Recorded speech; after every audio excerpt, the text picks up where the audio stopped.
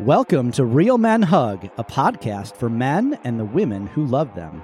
We're here to model vulnerability for you, share our lives, and dive deep into some of life's toughest issues. I'm Jim. And I'm Ben.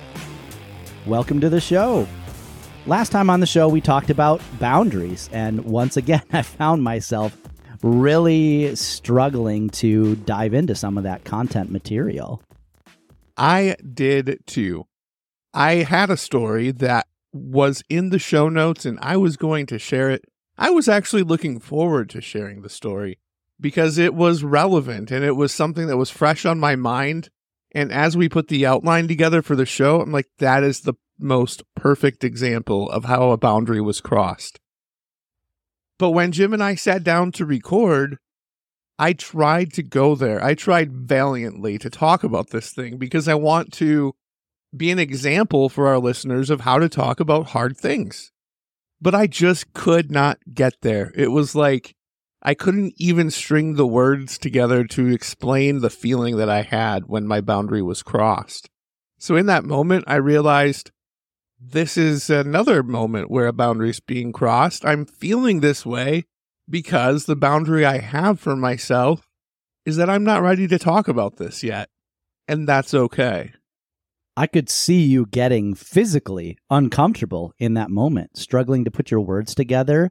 And honestly, I'm proud of you that in that moment, just because it's in the show notes doesn't mean that we have to talk about it. We cut a lot of stuff from this show that either just doesn't sit right with us or maybe it's too much. It's an aside story. But in that case, like, I'm kind of glad that we get to talk about it now because we can model to our listeners that you actually set up a boundary even in the recording of this show. And you said, you know what? This isn't something that I'm ready to share. And yeah, I'm proud of you for doing that.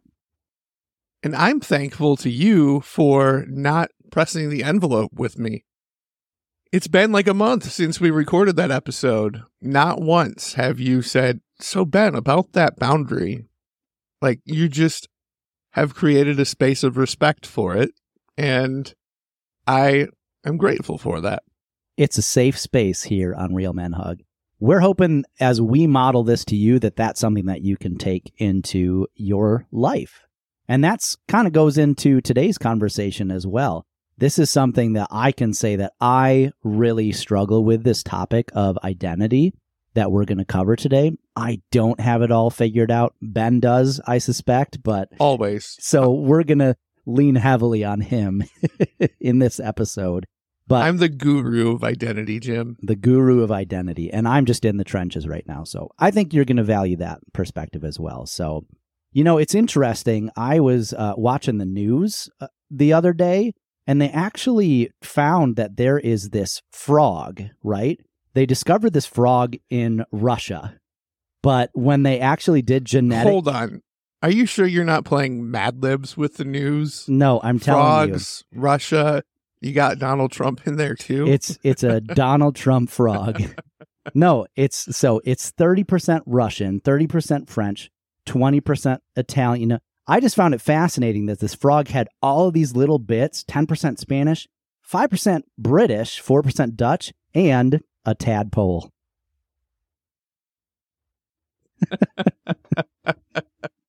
Get it? Oh, I was like, was it really hoping that was going to be a real story?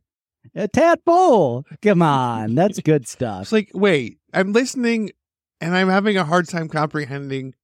How can they track the genetics of a frog? It's a tadpole. It's a little Polish frog. Mm-hmm. Yep. Come on. Our Polish listeners are going to love that joke. Do you hear that? That's crickets in the background. No, don't. I'm telling you. I told you we lost 3 listeners with your dad joke the other day. I'm pretty sure we just lost 50. That's almost all of our listeners at this point. Yeah, it wasn't worth it. It was. That was a good joke. I'm telling you. That was. Have you seen the movie Anger Management with Adam Sandler? I love that I can answer this question, yes, while also recognizing that I remember almost nothing from that movie. Adam Sandler, the main character, he is dealing with some major anger issues. And he is part of a group therapy experience as part of his parole. And there's this therapist, psychologist, whatever you want to call him, that's leading the group. He was having Adam introduce himself to the group, and he was asking questions like, so, tell us about yourself. And Adam would say what his job was. And the psychologist would say, no, that's what you do for work. Tell us who you really are. And then he would list something like a hobby. No, that's how you like to spend your free time. Adam, tell us who you really are. And then, of course, being somebody who struggles with anger, Adam's character then blows up at the psychologist. But that clip I've used so many times in youth ministry settings, which is something that I'll be sharing about too. It's just been a very formidable clip, like a picture of identity for me. So that's the type of question we're going to be diving into tonight. What makes you you? And to help you answer that question, Jim and I are going to play along. I don't even have an answer yet, Ben, just to be clear. And I don't think it's going to be a discovery process by the end of this episode. I struggle a lot with that job component of identity, that sort of the provider or that success story. I think a lot of it is just this cultural thing that weighs on me, that there are all these expectations. Sure. That I'm supposed to be a certain way or do a certain thing, and social media has made it so much worse, to the point that I'm trying a little experiment on LinkedIn right now. I haven't done a ton of it, but this year I want to post a lot more stuff about identity that's not revolving around success in business. Sure, yeah. And I thought, what better place than the business social media platform of LinkedIn? Because honestly, I think a lot of people want to see that content as well, because it's not really what defines us. But my dirty little secret is that I have really allowed it, I think, define me. And that's been a big part of my mental health being as not great as it is right now. So you alluded to the fact that identity is not necessarily just what you do for a living or your hobbies. But I do think that there's a lot of aspects of identity that kind of make you you. It's not one particular thing, right? It can be your gender is part of your identity, race, ethnicity. I think even your social class to some degree can shape that. A lot of different things. Do people in other countries or other continents of the world, how do they experience this identity? Where does an African villager, for example, in a third world country find their identity? It's such a social construct, and a lot of it does have to do with your context. It is such a nebulous concept, identity.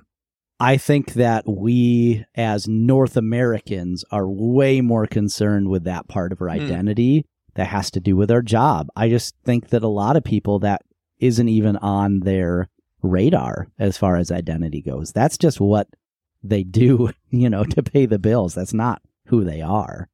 But here we're burdened with it almost. What do you think has been the defining aspect of your identity over the years, if it's not just the vocational side? Yeah, I wish I could say that it's not vocational now, and really primarily it truly isn't. I guess I'll just say that is sort of the weak point of my wall that comprises my identity, and so I get stuck on it a lot. So I'll get into that more, but really I think that truly defining part of my identity is family. The importance of my family to me has been a huge part of my identity, and that has reflected into everything else. My family means more to me than anything else. So my wife, my two boys, the things that I'm doing it for them. And honestly, I think helping other people is a huge part of who I am as well. So as long as I can be doing that, I'm kind of fulfilling that identity aspect of who I am. So, but it has been a bit of a moving target. You know, I think it was episode 2. We talked a little bit about like coming from a bigger family was a part of my identity, the divorce, going through that.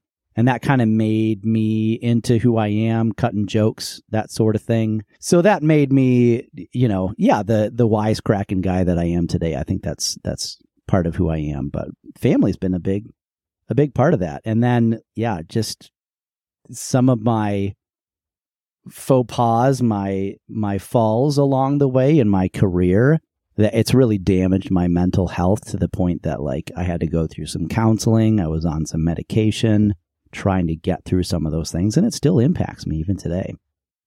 Going back to our college years, what do you think you found your identity in most during that period of time? I was really trying to figure out who I was in college. You know, I remember I actually started as a business major when I went to college, and I'm like, I don't know what I want to do. So I think a lot of it was just trying to figure out who I was. I think I just sort of fell into like people knowing who I was, but I don't know if that was intentional on my part or even something that I felt compelled to, I must make a bunch of friends and I have to be well known. But once I would dare say unintentionally fell into that role, I wouldn't say I didn't enjoy it. I liked being known on campus. I think Quincer, the dorm that we lived in, was the smallest dorm on campus. It had a very tight-knit community, and so that, I think, was a big part of my identity, just really getting to know the guys and spending time together. I just think I really dove into that quality time and lapped up every minute of living on campus. So I'm not sure if identity was even something that was in my radar. What about you, though? I'm curious. Your college experience, is the Ben that I know today more or less the Ben that's always been there, or has identity been a little bit of a moving target for you as well? It certainly has been a moving target. I would say from my late high school years and into probably the first at least 2 years of college, I had this identity in my mind that I had to somehow fulfill. And that was being a youth speaker or being known as like the youth leader. I essentially was seeking the image of youth pastor even in high school, and that's what I was aspiring to be. And in my mind, that was like the mountaintop experience of everything that I've worked for in my life. When I get there, I'll know who I am. And so much rode on that, to the point of wearing myself out in college, trying to fulfill that identity. I had this idea that I had to be a good speaker and charismatic and be able to connect with people. And so I essentially did everything I could to shape me into that person. But here's the thing. That's not me. And it never was. And it was so forced. Yeah. I think one of the big reasons that I struggled so much in college was that I was trying to check the box and be this person that I felt compelled that I needed to be. But that was just an image and nothing more. It was like a hologram.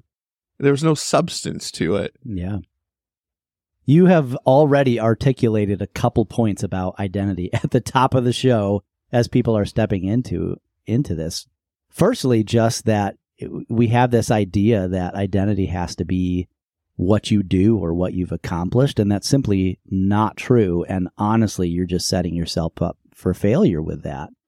And second, we get this idea of identity as a place that we can arrive at. Once I am that great public speaker, then I'll figure out who I am. And that's not the case either. No. I actually think there's a greater danger when you do have that success, because you don't realize how much of your identity is wrapped up in that one thing that it's really not even you anymore. Yeah. I mean, I go back to sophomore year of college. I was at the height of my ministry experience. There was a month where I spoke at like 3 different churches, and then we had breakpoint stuff.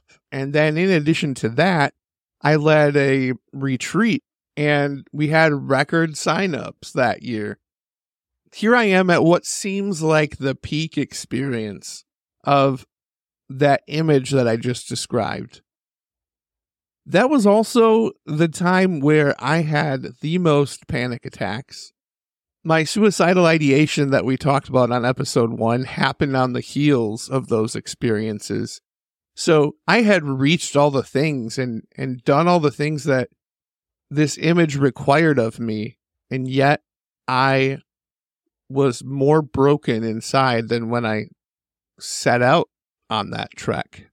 It's fascinating to me that the most at peace that I have felt and true to myself and my own identity and my own skin was when I was nothing. You know, I hadn't accomplished hardly anything in life, but I was just living the experience, and I was in that moment spending quality time with people. I think there's something about that. Now, there's also something about me not yet having kids or the big stresses of bills and all the things that just hammer you as you grow up. But I think there is something to be said about, you know, that childlike innocence that people have, where I think kids have a better idea of who they are than we do as adults.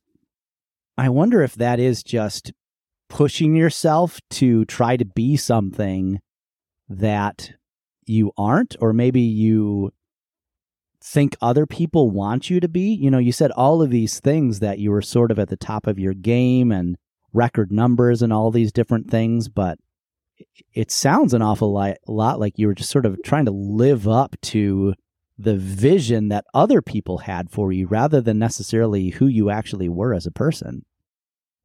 That's exactly it.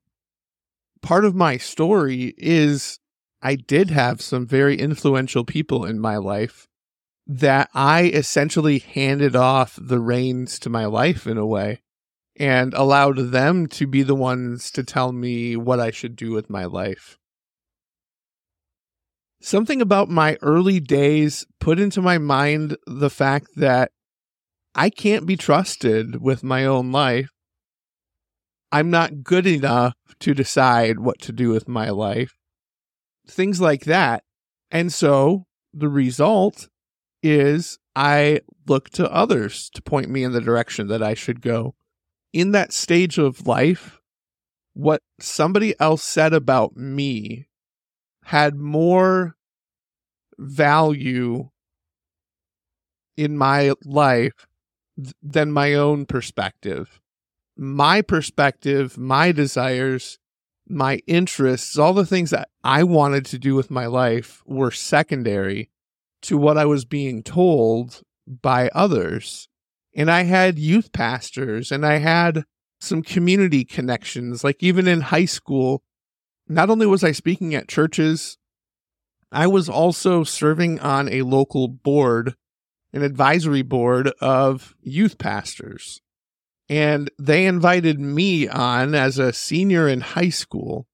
And so I found such tremendous value in that. And so I rode that as long as I could. Within a few years, led me to just a place of emptiness. So yeah, I very much wrote off my interests, the direction that I wanted to take in life, and allowed other people to dictate that for me. I work in technology now. That was my dream as a kid. I was a total nerd. I've always loved technology. I've always had a computer around or some gadget. That's a big part of my identity. I love that stuff. But because I was being told by all these different people that I respected that I needed to go into youth ministry, that God was calling me into vocational ministry, I allowed them to have more say in my life than even my own interests. That's just so harmful and predatory, really, in a lot of ways, that you had those voices in your life.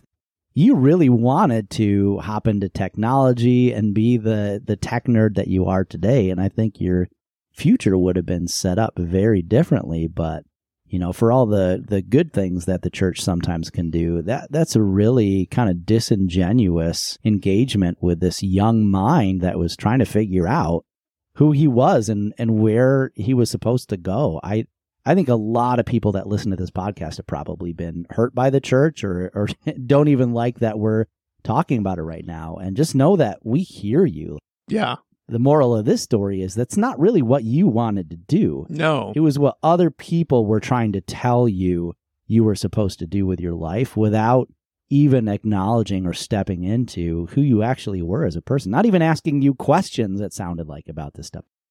It just makes me mad to hear you share that story. Not only were you so invisible to those people, but you kind of bought into it as well, right? Oh, yeah. Maybe this is who I am? Yeah, it was very much that. You mentioned that that's something that you felt pushed in a certain direction, but you really kind of wanted to do the technology thing instead. What does that look like today since those formative years? Today, I am in the process of liking myself. And as awkwardly phrased of a sentence as that is, it's the truth. For so long, I was told and I believed that I was second to everybody else in the world. If I had a disagreement with somebody or if I saw things a different way, my natural inclination is to always just oblige and just let them have their way. As my friend, you can probably recall times where that's been a thing. It's interesting, as I heard you talking about, like, me recollecting the Ben that always said yes to everything. You don't remember this, but in several instances, you actually said no to me when I asked you to do something. I actually think the reason you said no to me was because I was one of the few people in your life that you felt safe saying no to. That is a startling revelation. And it's true.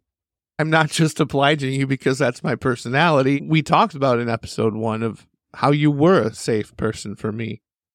Jim, that is a sign of my level of trust and level of our relationship, that I would be able to tell you no when I told absolutely everybody else yes. This is another one of those unscripted, not in the show notes moment that's literally giving me chills, because I remember being honestly frustrated because you were talking about how you couldn't say no. And again, I don't even remember specifically some of the things you did say no to me for, but it was something to the point that I'm like, well, once again, Ben can't show up or Ben can't do that. And I remember being frustrated with that. Like, why do I get the no's? And now that I sit and think about it, I suddenly realize that's why. As frustrating as it was at the time, that was like the highest compliment you could pay me, that you felt comfortable saying no to me. And it totally reshapes how I reflect back on you as a person. Wow, that just blows my mind, Ben. Same. I'm feeling the same chills. Wow. That was the highest compliment that I could give you. At the time, I didn't see it as a compliment. Honestly, I remember feeling annoyed with some of your requests. and you don't remember what they were either, right? You're just like, why is Jim asking me to do this? No. I just remember the feeling around it was very much that of, seriously. And I felt that way about a lot of different things. I never expressed that to anybody else. But and you would just really do it. I would just do it. Yeah. I did so many random things in college that I just did. Wow. Like, I would sacrifice sleep to do videos for people. I was going through my old tapes from my video camera. There's footage of people I don't even remember. Somebody had me do an engagement video for them. And I was probably turned off by that, and that's why I didn't help you. Not me, know. to be clear. It wasn't me that you Wasn't did Jim. the engagement video for. It was the other random schlub. I couldn't even tell you who it was. I thought I was pretty clear on who it was in the video, but oh my word. I talked to that person, and they're like, no, that actually wasn't me. Well, I've got this random engagement proposal footage from somebody at Cornerstone. I don't know who it is. Cornerstone being the university that we both attended. But I have it because I couldn't say no. Isn't that crazy? Like the nugget there of wisdom that we've just uncovered. The people that you actually feel comfortable saying no to, those are your people. Yeah. Because you feel safe enough to say, you know what? I'm tired. I'm stressed. I'm overwhelmed. I can't do that. Those are your people. That's your safe space. Really think about those people in your life, because I'm kind of the same way. There are probably people that I might say yes to just because I'm like, oh, I don't want to hurt their feelings and da-da-da-da. Ah, yes. When you really trust somebody, you're more likely to actually be able to say no, because you know that they care about you and your feelings and your mental health. So you say no. You set boundaries. You set boundaries. That's crazy. That's gold. I like it.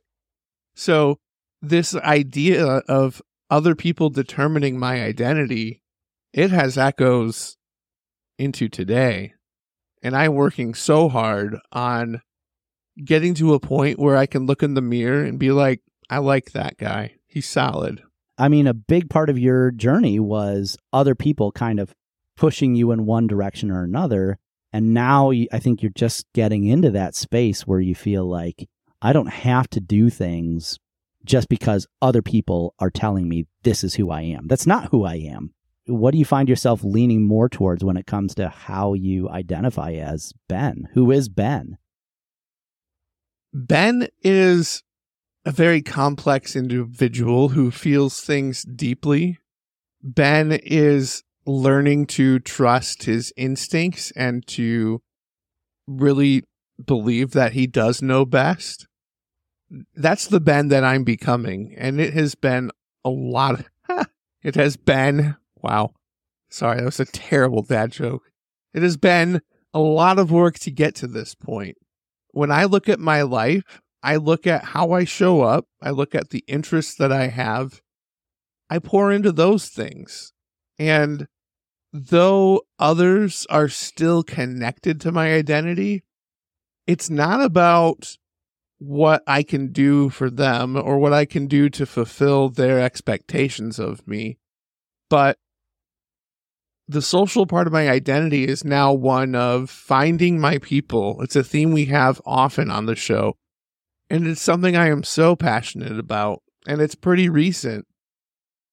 I have a new paradigm of relationships. And I think that's a big part of my identity, is how I relate to people and how I show up in the world and the unique flair that I bring with me that only I can bring. As I continue to grow in my understanding of who I am, those are the things that are most important to me. And so at work, I show up as not only somebody who deeply cares for my clients, but I also show up as somebody who's curious. All the things that make me good at my job are also all the things that make me good at other areas of my life too. So it sounds like you're in a good spot now, but it's not been an easy journey for you either. No. Easy is the last word that I would pick to describe it. I continued on this pursuit of youth ministry, even though it nearly took me out, even though I was burned out and needing some serious respite upon graduation. I loaded up my car, and I kid you not, I got into my Nissan Sentra the morning after we graduated. And I got into the car with my mom and dad, and we drove across the country to Oregon. the very next day after graduation. Like, that's how critical this persona was to me. Like, it dictated everything, and there was nothing more important than getting started in this vocation that I had really given myself to even before I started officially in it. So it's the day after graduation. I'm moving out to Oregon. I'm leaving my fiance in Michigan. Andy actually spent that summer living with my parents. So much of my life I altered so I could follow that path.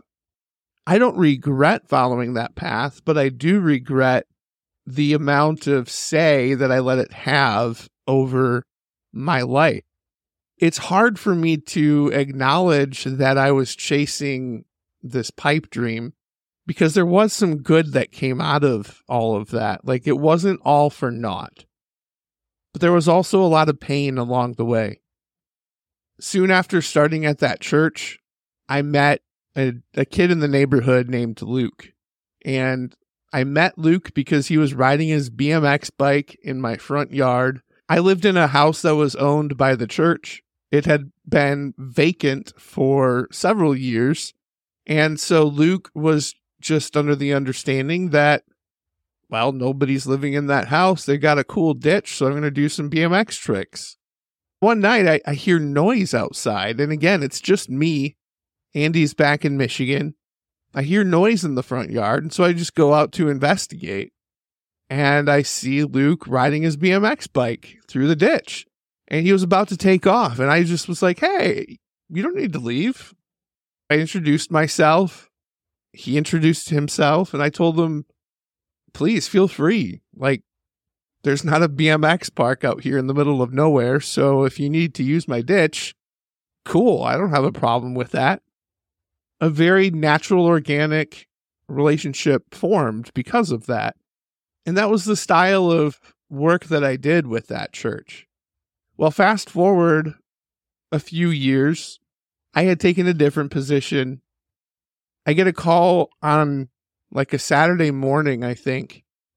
And it was from one of Luke's friends. And so I was excited to hear from him. So I excitedly answered the phone.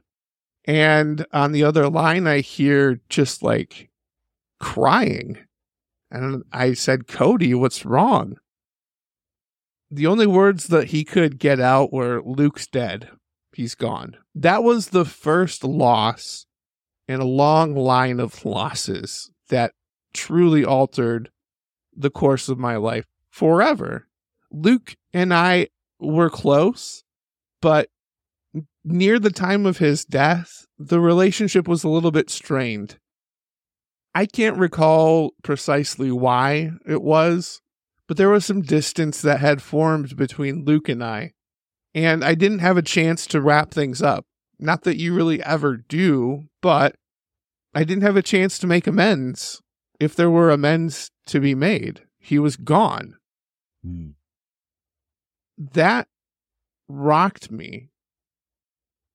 That put me into another position of having to do a pastoral churchy thing. I was called upon to help with the funeral. And I'm like, what is this? I worked with a guy from another organization in town that Luke was connected to, and we put on a funeral for Luke. That was the first loss that really started to rattle my understanding of my identity. When Luke died, a part of my dream died. A part of my identity died in a way. Because this was like the first kid that I had made an impact on. And now he's gone. It really shook me and caused me to evaluate a lot of things in my life. Soon after that, my wife and I were doing foster care at the time. We had a sibling group of 3 kids that we were planning to adopt, and everything was moving in that direction. And then we hit a hard stop. The circuit court heard an appeal from the biological parents, and they restored the parents' rights to their kids. So went from this identity of being a father to these 4 kids at the time, and they were all close in age. Like, that was a part of my identity that in that moment was taken. I again felt a sting of loss, loss after loss. This is like compounded loss now. And then I find myself in this second church. Things were not going well on a relational level. For as much as I'm a relational guy, I just could not find a way to relate or work with my supervisor at that church. Because we couldn't find a way to work together, he asked the board to ask me for my resignation, which that's a very churchy way of saying you're fired. I remember going to the church office at like 10 o'clock on a Thursday night and hearing the news that my job had been eliminated, and while the pastor is on vacation, you can start packing up your office. So I endured the loss of Luke, loss of a dream, loss of a very formative experience, and I lost these 3 kids that had become family to me. And as I considered my future, I couldn't see it without them. We had gone through all of the things that we needed to do in order to adopt. I was Ben, the dad of 4 adopted kids. That's how I saw myself. Who I was got ripped away. And then the icing on the cake, for as much as I hide things and am not always open with people, and vulnerability is hard for me, as an adult, I've done well with relationships, except for with my supervisor at work. It got so off the rails. We couldn't find a way to work together. He had me fired. I had no idea who I was after all of that happened. You talk about not having the fortitude to be a counselor or a therapist. Having to do a funeral and having to walk with a family through the loss of their 17-year-old son, and to walk with a community that's grieving because this is a small town, and then losing family, and then losing my job on top of it. I just got to a point where it's like, if this is what serving God looks like, I'm out. I don't want to do this anymore. The very thing that I had given up so much in high school and college, I wanted nothing to do with it after that series of loss. For a time, I did walk away from my faith. I disconnected myself from any spiritual practice. I gathered up all of my textbooks that I had from Cornerstone. I gathered up all of my devotional books. I don't want to be an explicitly rated podcast, but I said the actual word, just it. And I put all of those things on Craigslist, free Christian books. I regret it now. You could have gotten good money for those, Ben. Yeah. It seems like for a lot of people, I think maybe that's point 3 in there, that I actually think loss is a big part of a lot of people's identity. And it seemed like it was a part of you too. You have to kind of reinvent yourself in a way, but I think that feeling of loss kind of becomes who you are for a while. Was that your experience? It was. Loss certainly did impact my identity in a weird way, because loss became like a badge of honor that I could wear, and it gave me street cred, and it almost felt like without that loss, I would somehow be less effective. Sort of the misery Olympics, I guess, of identity. Yes. Misery loves company. I don't know what it is that you either have to be monumentally successful, and if you're not, that you want to somehow be on the leaderboard of loss. Right. I mean, of all things to aspire to, loss seems an odd one. I wonder, that almost seems something that's kind of uniquely religious to me, and not in a good way. Sort of the more that they suffer, the better it is. And I feel like that's a really dangerous territory to get into, and I think that's not a good thing, right? We shouldn't be striving for that. That is a great point, Jim, and that is what I'm trying to say with all of this. It was a very odd experience in the religious vocational world. Yet it was my experience, and that has really shaped me into who I am today, even. I'm sure people also want to know, like, how do I move on? I just had this big loss in my life. I am no longer this person that I thought I was.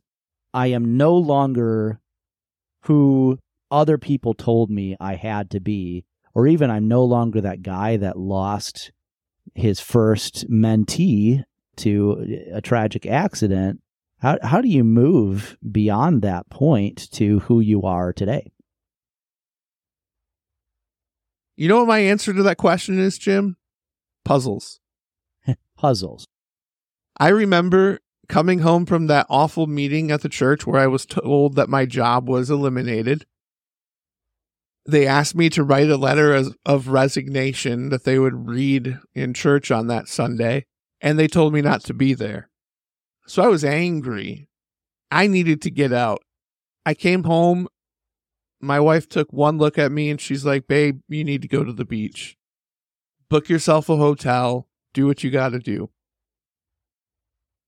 So I booked a room on the coast. Money was tight, so that was like a pretty significant sacrifice. But she was so right. I needed to get out and process. One of the first things I did the next morning is I went to the store and I bought a puzzle. And I just sat down, had a lot of tears. And as I tried to sort through the pieces of my broken, shattered identity, I put together these puzzle pieces. That's quite the word picture. You mentioned sort of this shattered image of your life and feelings of identity. Something about putting something back together for you was a healing process. It was. Very physically, metaphorically, and tangibly, you were putting yourself back together. Yeah. According to what I wanted my life to look like, not what other people said it should be. That's wild, isn't it? Just that sometimes our biggest hits and losses in life can be the things that finally kind of shake us awake and help us recognize, you know what, this isn't who I am. This isn't who I want to be. I think failure sometimes really can be a gift. That is an interesting concept for me, and it's actually a hard statement to say. But I agree with you. There's this book that I read when I was really going through the paces of my own career failings in my life. I was at just the rock bottom of my life, and I felt like an absolute failure. I would dare say that was almost my whole identity almost was wrapped up in that I had failed. And I was trying to claw my way out of that. And I don't even remember how I stumbled on it, if maybe somebody else gave it to me. I think that might have been a suggestion. When I was working at Edward Jones, I was struggling a lot with anxiety and depression and choosing to exit a career that I thought was going to be the solution to all of my problems. And it ended up actually creating a lot of problems. But I found this book by Dr. Henry Cloud, Necessary Endings. And I'm going to be honest, I didn't even finish the whole book. You didn't get to the end of Necessary Endings? Ironically, I didn't even read the whole book because I'm big on analogies. And when I read an analogy that he used in this book, it was all that I needed to get myself over the hump that I had found myself in. Just hearing this analogy. And the analogy that he really used was simple. It's that of a rose bush, right? when you've got a horticulturalist, or I'm going to say a botanist because that's a mouthful, a rose person, a rose giver, a grower of roses, a gardener. If you have a rose bush that has a dead leaf or a dead branch, the gardener doesn't hesitate just to lop off that branch, right? Because it's not healthy for the rose bush in total. And so you take it off. At no point does the gardener see themselves as a failure just because they snipped off that one branch of the bush. That's just what you're doing to have a healthy rose bush. Sometimes there are some healthy branches, but they're kind of growing cattywampus in the middle of the rose bush, and they're just getting in the way of the good growth of the rose bush. So sometimes you even lop off a branch that's otherwise healthy, but it's just getting in the way of the good growth of the rest of the rose bush. And you don't feel bad as a gardener or a failure as a gardener that that's been lopped off. Mm. I had my entire identity wrapped up into this one stinking branch that was festering and diseased that I just was refusing to lop off because that's who I thought I was supposed to be. And so I just couldn't bring myself to cut it off. And I think even when I finally did, I just thought of myself as a failure because I'm thinking, well, everybody else is able to make it. And I'm totally neglecting the rest of this rose bush that just needs me to move on to be able to be healthy. And I think you talked about puzzles being the way out of it. Ironically, for me, it was just this analogy that I am not a failure as a person just because I failed at this one career or, 7 careers as the case may be in my instance. So that's something that I think that we're going to jump into maybe in a later episode. But that for me tangibly was how I was able to get past that loss. So if you're in that spot where Ben was or where I was, where you're kind of looking around and trying to figure out what your identity is, know that that loss is not the sum total of who you are as a person.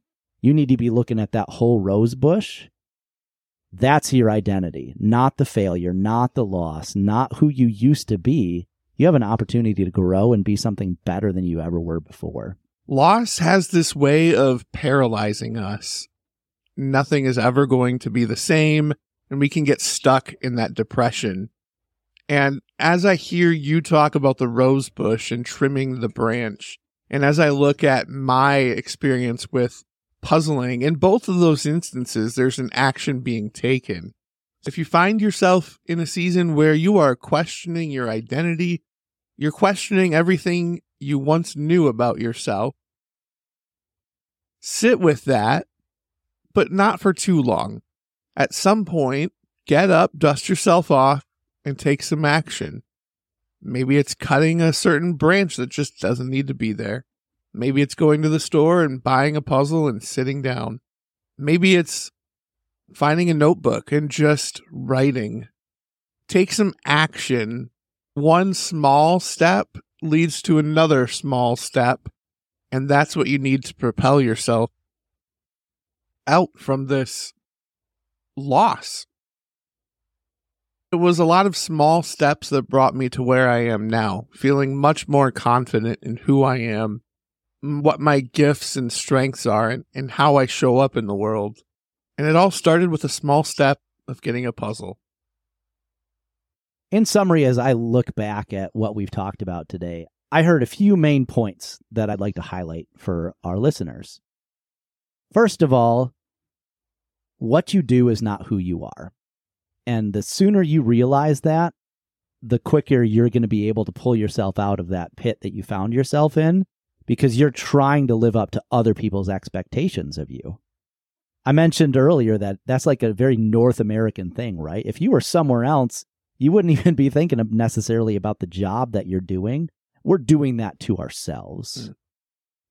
The second thing is that we set ourselves up for failure when we are looking into the future, waiting for once this thing happens, then I'm going to figure it out. Once I get that promotion, once I get married, once I have kids, once the kids get out of the house.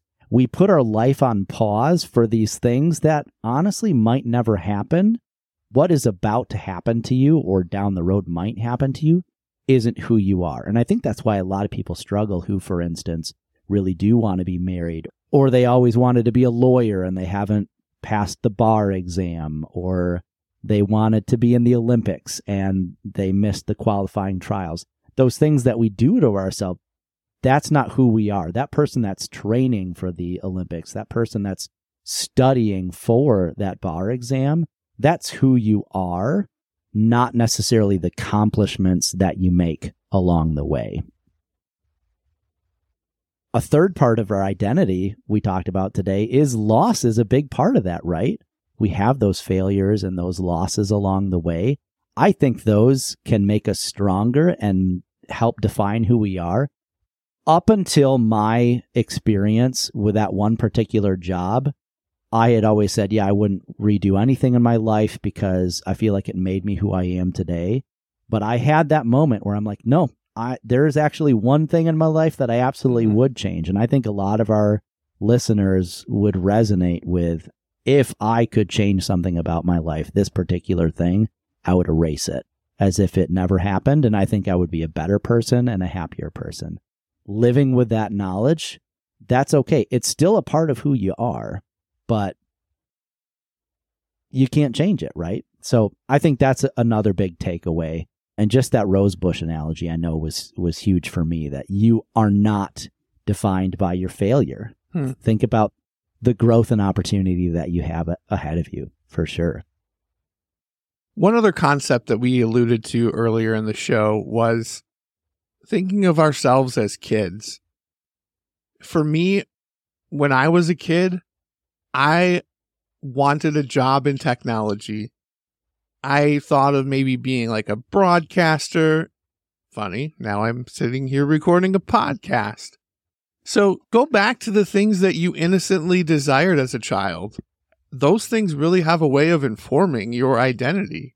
So instead of looking to the future or looking to the question of what should I do for work, maybe go back to, what did I want when I was a kid? And will that help me get closer to finding my identity? That's a great thought. I wanted to be a zookeeper when I was a kid. Well, you've got a zoo with 2 kids. It's true. I love animals and I wanted to work with animals. That's something that I always thought would be fun. And then one of my siblings said, you're basically just going to be picking up poop all day. I think that there's a point to us joking about that if you really can't figure out what's wrong and why you're stuck, looking into yourself and trying to figure out, who is it that I wanted to be? And again, it's not necessarily specifically a vocation, but what brings you joy and what feels most authentically you? I think if you're at that point where you're not sure who you are, it's not a bad idea to think back about what you thought you were going to be as an adult when you were a kid, because you might have kind of lost sight of what you want and what is good and happy and healthy in your life. And you've allowed all those societal expectations to define who you are. And I think that can be really dangerous. As we wrap up today's episode, there's a couple of things that, man, just really hit me. First, your point about how I said no to you. Yeah. I felt safe enough with you to tell you no, even though it really bothered you. And even though I was really annoyed that you asked me to do something I didn't want to do. Aside from all of that noise, the thing that I grab onto with that story is you were and have been a safe person in my life. And it's because of relationships with people like you that I've been able to do my own work to identify who I am, to identify who I'm not, and to really cut out those useless branches that I just don't need. I think what really resonated with me was when you were talking about all of these people in your life that were telling you who you were supposed to be. And the really scary part about that is that ended up being what you genuinely thought you wanted. people had so ingrained themselves into you, we hear what society tells us we're supposed to be, or the people around us, or the church, or our family. And all of those voices, I think, have a place in our life to some extent. But when you form a codependency on that party, it can become really dangerous. For you, that was jumping into church ministry. And for me, that was you must have this high-paying job to be successful. And we both failed. We both disappointed those voices in our life. So that really resonated with me, that I think we both kind of had that revelation that that's not what makes you you. Your identity is really just a collection of all the things that make you you. Hopefully it was helpful for you to walk through this journey with us as we talked a little bit about Ben's story. All the things that I have come to know about myself since that day I bought a puzzle after my life fell to pieces. That's me, and I like that person. And my genuine hope at the end of this episode is that you'll be able to see those things in you, and that you will like the person you see staring back at you. Thanks for listening to today's episode on identity. If you liked this episode, be sure to subscribe to Real Men Hug. We would love it if you could leave a review for our show. That's how people learn about us and pass on the word. So if you're on Apple or Spotify, please drop us a like, give us a 5-star review, write your opinion so that other people can see what you love about this show. Thanks again for joining us on this episode of Real Men Hug. And remember, do hugs, not drugs.